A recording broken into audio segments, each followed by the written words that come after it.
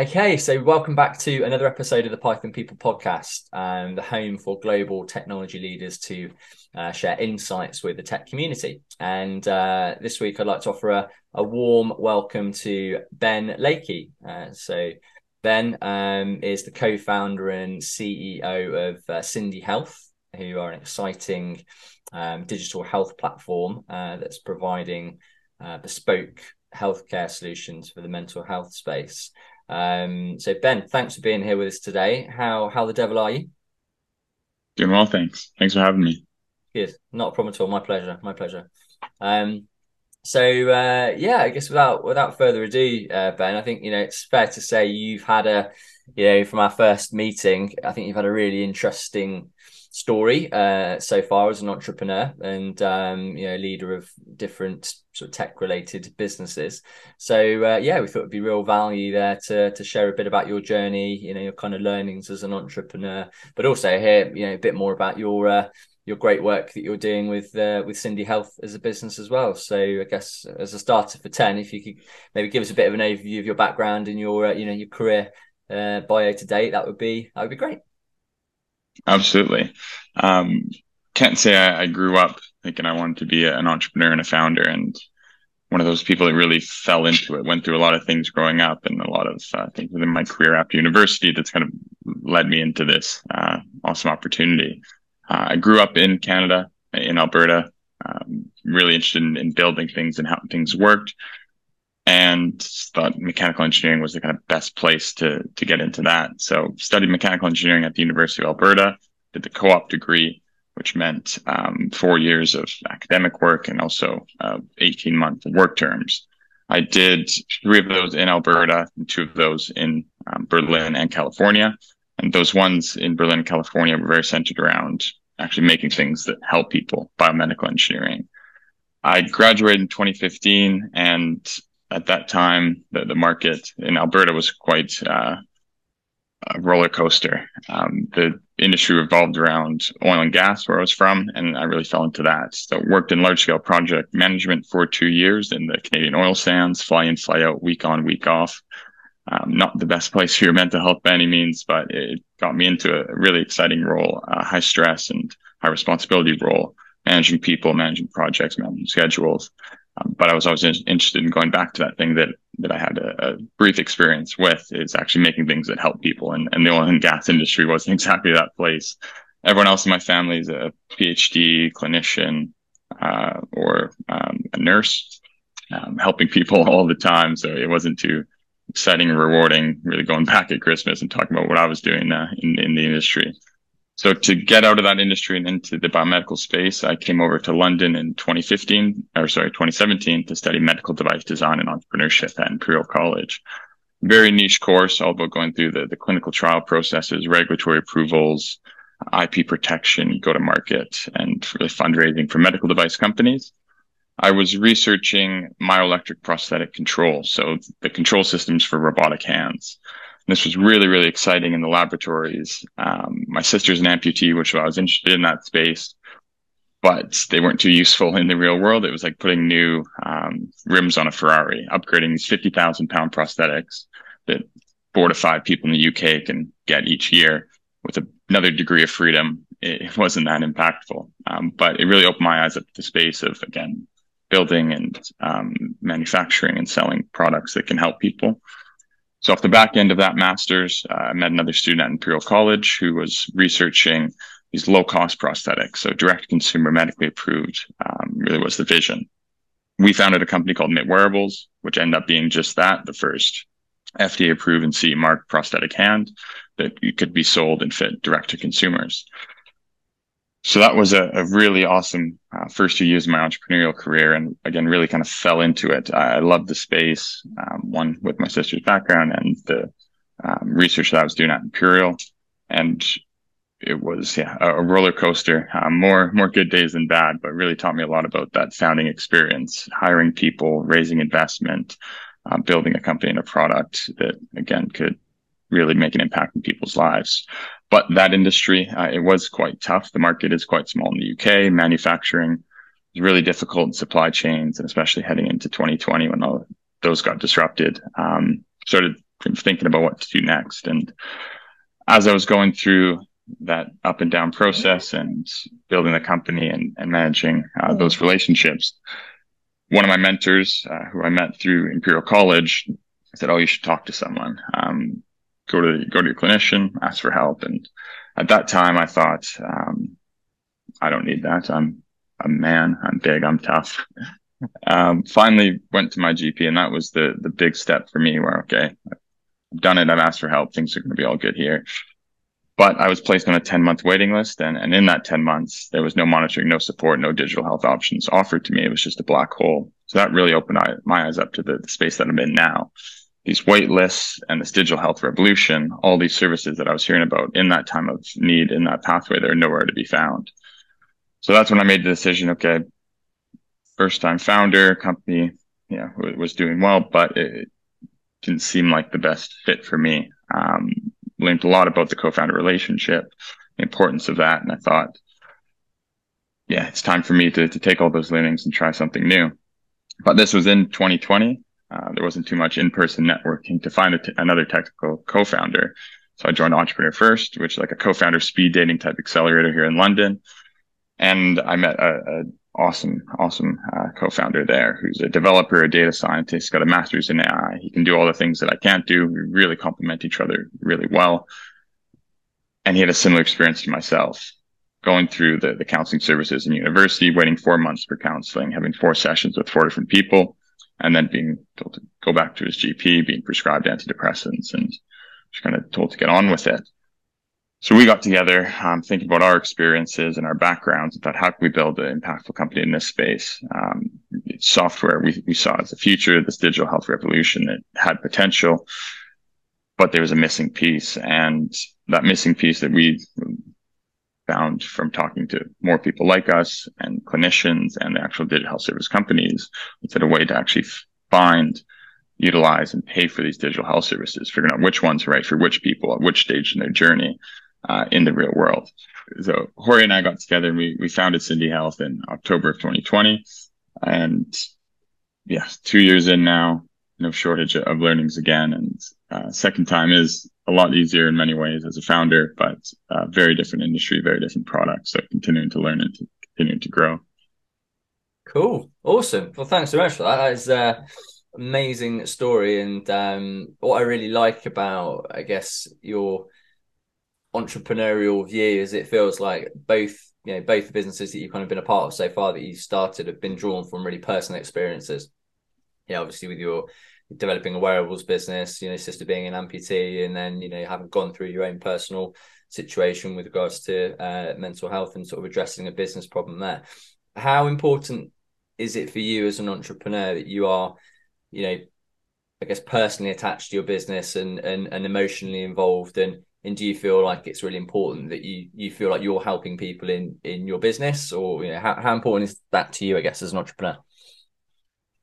Very important. I think it doesn't have to be one or the other either. You can build an impactful business that can also be a lucrative and really high growth business, both for investors and yourself as a founder. But I think that aspect of having the personal connection or that passion to make that change, I think it opens up a lot of doors. It's a lot easier to hire people to really share that maybe emotional connection with you, whether it's them having an experience themselves or a family member. I think mental health, it touches so many lives that it makes it quite easy to find people who really care about it. And helpful to raise investments, again, with investors that have that connection or passion to make an impact, as well as sell the product. If you care about it, if you truly believe in it, it can go a long way. And I think, building a company that I wasn't personally attached to or didn't really have that passion to make the change and get it out there, I don't think I'd be as invested, and the long days would be a lot tougher to get through. Yeah. Really, I want to build a company and a product that it doesn't feel like work. You love it so much and you see the impact so often that you can get through the grind of a startup a lot easier with that in the back of your mind, instead of doing something you don't really want to do for an industry that you don't really care that much about.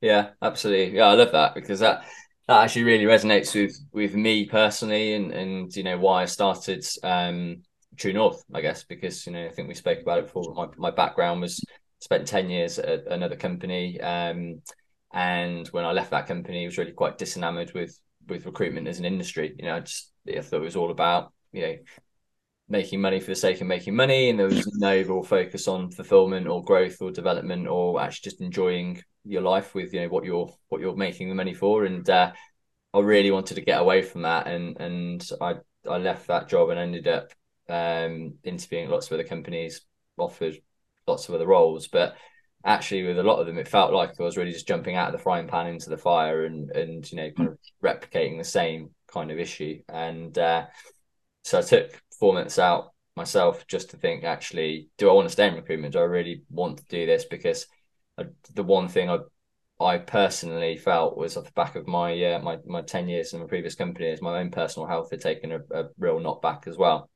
And I wanted to build a business that actually I could feel like sustainably be a part of for the next 10 years moving forward. And I realized actually I did enjoy recruitment. That time out to sort of reflect, I did enjoy lots of parts of the job, but I just really wanted to fundamentally change the angle on, I wanted to be more about people, and less about the money. And I believe that you can have a really lucrative business. This is more of a sustainable business that if you just focus on actually, and it sounds cheesy, but genuinely our mission, what I want the business to stand for, is to help people be happy at work, because I know firsthand, how much work can have a real detrimental impact on mental health. So I totally agree with you. I think to actually really believe in your business, you've got to be emotionally engaged in it and bought into the mission. And the helping people element of things, to me, really rings true. Why, out of interest, I guess you've obviously touched on it a little bit with your own personal journey, but why did you choose to start with kind of mental health services, I guess, versus, you could be helping other people in lots of other areas of healthcare. So what was sort of most poignant to you about tackling the mental health situation? Yeah, mental health is very much the starting point for Cindy. And we started there because of our personal experiences. We were frustrated going through this problem ourselves. From the founder by experience, we thought that's the best place to start. And also the market is the most flooded and overwhelmed in mental health. There's over 30,000 well-being apps, telemedicine services, digital therapeutics now on the market. And it's the worst of the worst of the chaos out there. MSK, diabetes, chronic conditions, men's, women, specific health, they're starting to be more flooded in that capacity. But the customers that we have, there's direct corporates, the insurers, the employee assistance programs, their kind of budget and focus has been on mental health as well. We thought that's a good place to start and then branch out from there.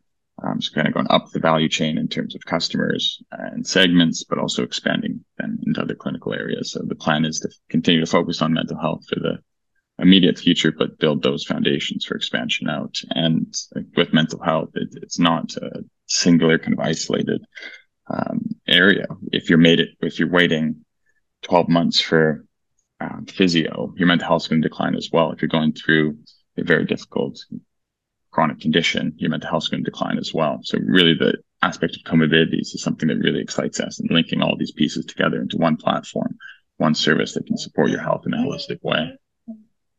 Yeah, I think that's great, and I totally agree with you. And I think that there's obviously lots of different contributing factors that will impact, either negatively or positively on someone's mental health. But I think that it feels particularly poignant, what Cindy Health is doing in the world we live in now, right? Because I guess we've all gone through a couple of pretty terrible years with the pandemic, and then obviously the horrific war in Ukraine, and then all of the political uncertainty and the recession that's on the horizon, all that kind of stuff. And it just feels like we're living in a time where there's a lot of stuff out there that kind of on a global level that can really have an impact on someone's mental health. And it's great to hear that companies are actually taking note of that and actually really looking to find a way to monitor it and kind of build on that. And how do you feel, kind of having been through your own personal journey? I think there have been big strides forward in kind of raising awareness around mental health generally and tackling it as an issue and sort of removing that stigma, I guess, as it being a bit of a taboo subject. But how do you feel society is kind of viewed in how do they view mental health today? Mm-hmm. It's changing for the best. I think to take the UK compared to where I grew up in Canada, it is quite different. I think North America in general, it's a bit more open. People talk about it like going to the gym. I'll see my therapist once a week, and it's not as stigmatized. I think, yeah, the landscape here, it is changing definitely for the best. I think COVID is terrible for a lot of reasons, but positively impactful in one, showing people that you can get care virtually and you can trust these things. But two, people started talking about their mental health a lot more when everyone was going through the very similar, difficult isolation at the same time. It became more of a conversation to have. So I think the last few years, it's really changed, and it continues to change, but there's still a lot of work to do around that mindset of it's more like fitness. It's mental fitness, and you don't need to get health care when you really need it. But if you be more preventative, you could capture these things earlier and prevent them from becoming bigger issues. And with the state of the backlogs in the public health services, I think that's the mindset that has to be had, that if we're, mental health in a crisis service, whether health care, things need to change, get people help sooner, the most effective services at the first time. But to do that, people need to be open to talking about it, open to accessing things. And I think that starts with the people at the top, whether it's the employers or the kind of insurers. If you talk about this in a way that is more open and acceptable, people will be more likely to access things before they really, really need it, and the costs go way up. Yeah. So lots of work to be done still, but it's heading in the right direction for sure. Yeah, absolutely. And I guess it's people knowing that there are things they can access as well, right? And knowing that the solutions out there. Because I mean, I personally class myself as somebody that I think is relatively aware of kind of my own mental health, having been through what I feel like I've been through in the last few years. But there are still times where, I feel like it's just better to bottle stuff up and not talk about it. And, I won't sort of proactively go out my way to find a solution, maybe to solve that problem. But I do feel that, that I think your point that you made around COVID obviously being really positive from a, changing that paradigm around people being able to digitally access healthcare, I think is really important, because I say there's a lot of bad stuff that's come off the back of COVID, but actually a lot of really quite positive transformational stuff around, people being able to work remotely, interact remotely and access services remotely as well. So I think that's a really good point. And, people are aware that solutions like Cindy Health do exist. Then obviously people can be, maybe a little bit more empowered to do something about it, and not feel like they've got to go and see somebody maybe. And, it sort of feels maybe a little bit more accessible, that can be done from your own home. Exactly. So I guess with that in mind, where do you kind of feel the digital health industry is headed, and what do you feel are kind of some of the biggest trends that you're seeing out there? Yeah, so a few different things. There's the level of services. So there's the well-being apps that really started B2C and are moving more B2B, but also getting more clinical, and the more digital therapeutics, the prescription digital services coming out there. But overall in this market, it's been so overwhelmed that it's not sustainable. Whether it's companies that just can't prove their business model and can't get funding, maybe they'll fall away, or there'll be acquisitions from the biggers to try and consolidate it down. But something has to change, because whether it's the end users being patients or employees or members, they don't know where to look and what's right for them. The actual organizations that are trying to pay for these licensees and offer these, again, they don't know what to pick. And then into the more clinical pathways, again, they don't know what to reimburse. And the digital health services, they don't know who to target. Who is their service best suited for? So there needs to be really this consolidation back to something that's just understandable. So we've seen a lot of obviously acquisitions in the space, and more people like us coming up who are more the aggregator, the infrastructure between the organizations, their people, and the digital health services. I think the really exciting thing for us is the way these, I guess, mental health services being measured, but also just mental health data, the real world impact starting to take into account. Okay, in a trial, it worked like this for these people, but in the real world, this is actually how it's utilized, and this is actually how it's benefiting people. And changing that aspect, or change that viewpoint of getting approval and now it's good to go, and now it can be given to anyone, into okay, they've had a trial for this, but that was with adults. Now it's being given to kids. Is it actually proven for them? And if they're at this level of severity, or they have this kind of comorbidity or background, is this actually the most impactful thing for them? So a lot niche or kind of targeting down, where even therapeutic services, it can be, say, religion-based, language-based, sexuality-based services, different clinical grades. So the more well-being, the more fitness of your mind, and then more into the, say, mild to moderate services, then into the crisis services, the severe disorders. There isn't a one-size-fits-all for everything. And I think that's why the market has been crowded as well. People are trying to throw things at every single point, but there's going to be consolidation down. And what we want to help with is really put those buckets together of what services for what people, with what background, for what areas. So it's finally the point, where there's enough things on the market, enough good things on the market, but we need to bring it back down to something that's understandable. And the whole measurement piece, a lot of research is going into using other data points to measure mental health, whether that's passive data from smartphones like GPS, accelerometer, even Bluetooth, Wi-Fi connections. Are you leaving your house or not? Are you walking or not? There's lots to be done around that space. I think it's a few years away still, but instead of just doing these active self-reported measurements and surveys, utilizing more information that we have to better judge effectiveness, but also to better recognize that those people are in need, or they need something and need to change their behavior, or need to be offered something else. And linking that all into one platform is what really excites us. That kind of real-time recommendation of what is best for your health based on previous similar people's data is really where we want to get to.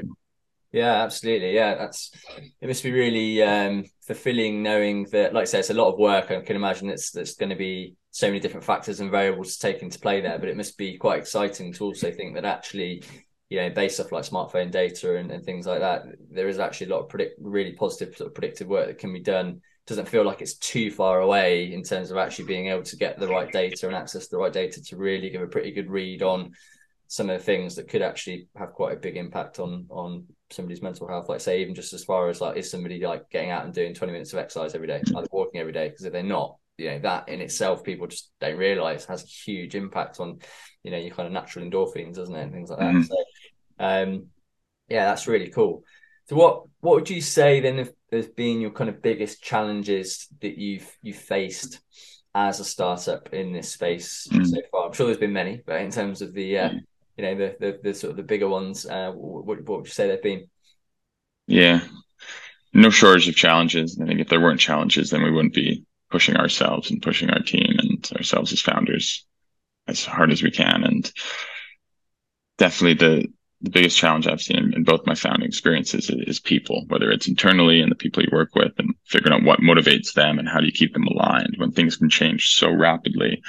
In a startup, it's really difficult to keep everyone heading towards that same North Star, but keep everyone motivated in the way that they need to be motivated, whether that is impact or as employees, is it financial? And if it's customers, what motivates them to buy, what motivates partners to work with you. And in mental health, there's so many different aspects to it and so many different experiences people had. People are so diverse and mental health is so broad that figuring out those things, really what motivates people, how do you get people aligned on that same mission? And if that mission changes a bit, is that still something they're interested in? Is that still the vision that we have for the company? So continuing to change the product rapidly, but stay true to that mission, I think is really, really interesting, and have the right people around us and with us. And not everyone's made for startups either. It's a very high stress environment and pretty unstable.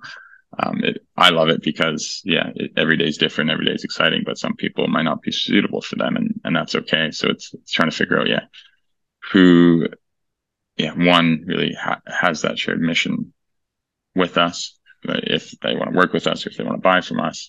But really, how do you get that across and get the right people around you when things can change so fast?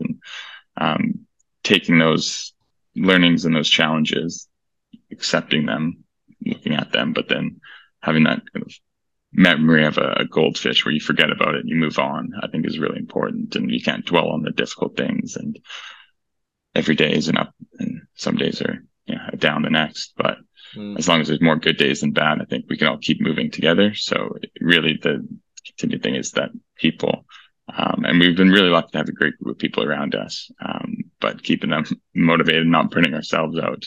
We're a mental health company, and me and my founder, we know we work too much, and we try to find that balance with our families and our partners and fitness. But end of the day, we're still founders. So it's finding that balance of motivating ourselves, keeping ourselves healthy, and keeping the team motivated.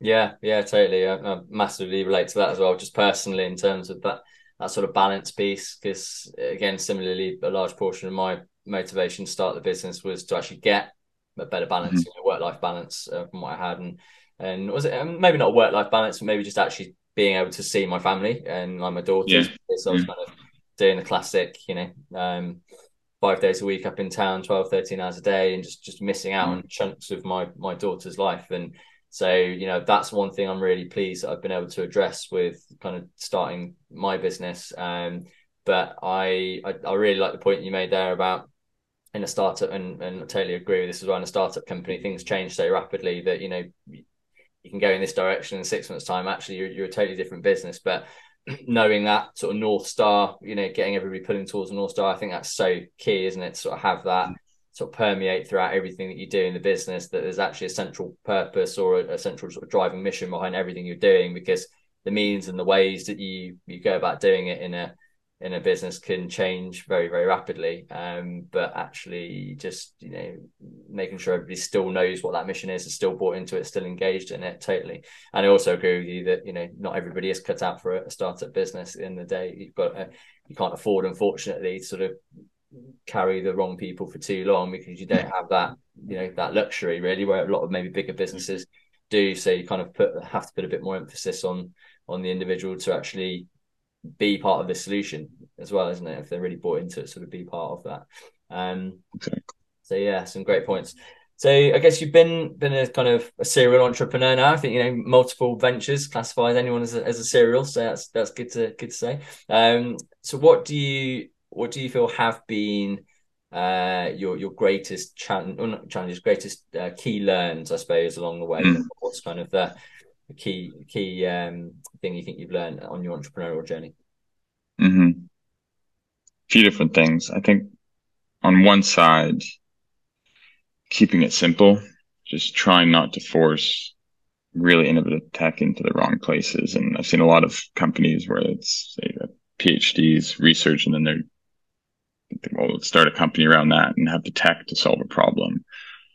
Whereas we really look at it as the customers and the users, we're building for them, and they should tell us what to make. And we hold those, kind of ideas very loosely, where it can change so quickly. And I think if you're trying to force something into a tech solution into a problem, it's not going to go well, because you don't have enough information when you start. And the way we look at it is keep it very simple to start, get enough feedback that you can keep iterating.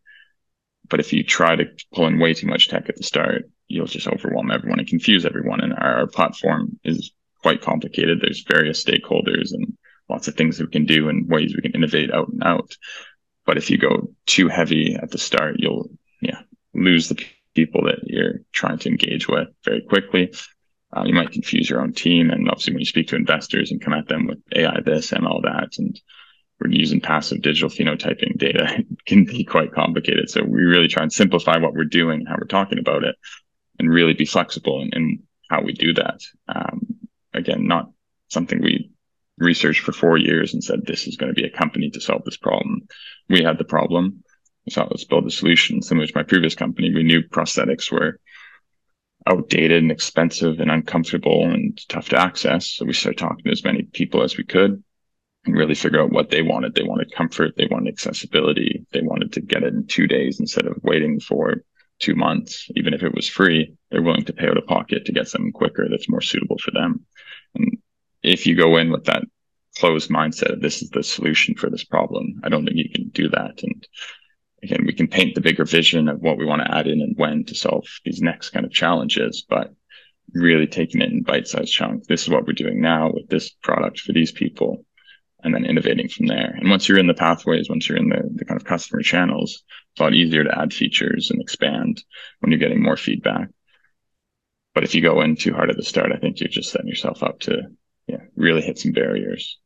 Yeah, totally. I think your point about keeping it simple, I think at the beginning is absolutely key, because I mean, obviously everyone knows that tech is the way a lot of software is built, and obviously how it's going to change, or solve lots of problems. But like you say, keeping investors and stakeholders engaged, and like say the rest of the team engaged, and it can't be too far into that every day, all day, sort of lose sight on the problem that you're solving in the first place. Yeah, totally agree with that.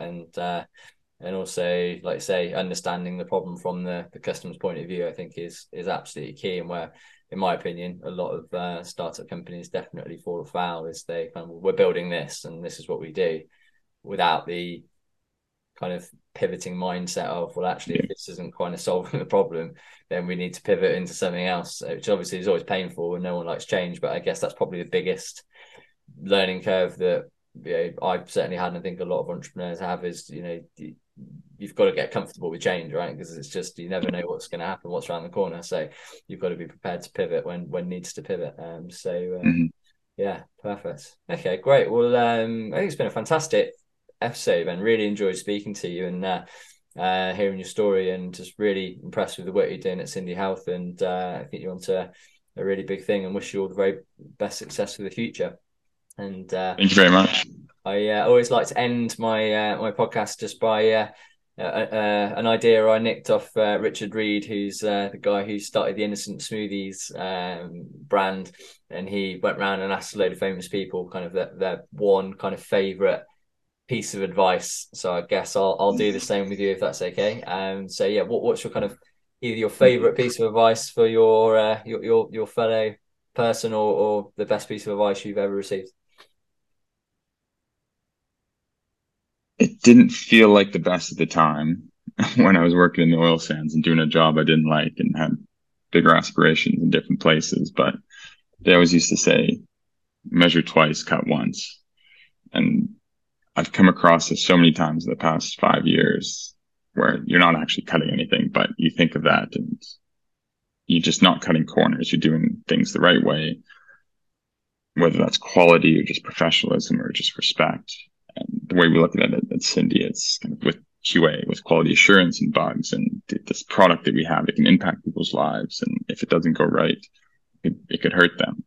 So you have to be extra careful and take your time and just measure twice, think twice, cut once, deploy once, send that email once. So it's really that, having that level of kind of passion, but just awareness and care. If you don't care about something, you can cut corners, you can hurt people, you can do bad things, you can, really destroy your reputation as a founder, as a company, as a product manufacturer. And I think in a startup, things can move so fast. And you think, I can't check this twice, or I can't measure twice. I got to get this done. But there's some things that you have to take that time. You have to think about it. You have to care enough about it and think of the impacts of, if I cut this wrong, if I do this thing wrong, what does it mean? So something I've been saying for a few years and trying to instill into the team here, that, not always about measuring, but just have that passion, have that level of care of what you're deploying, what you're putting out there, who you're talking to and how you're speaking to them. That I think it takes years to build a reputation, not to build a product, and then seconds to break that trust.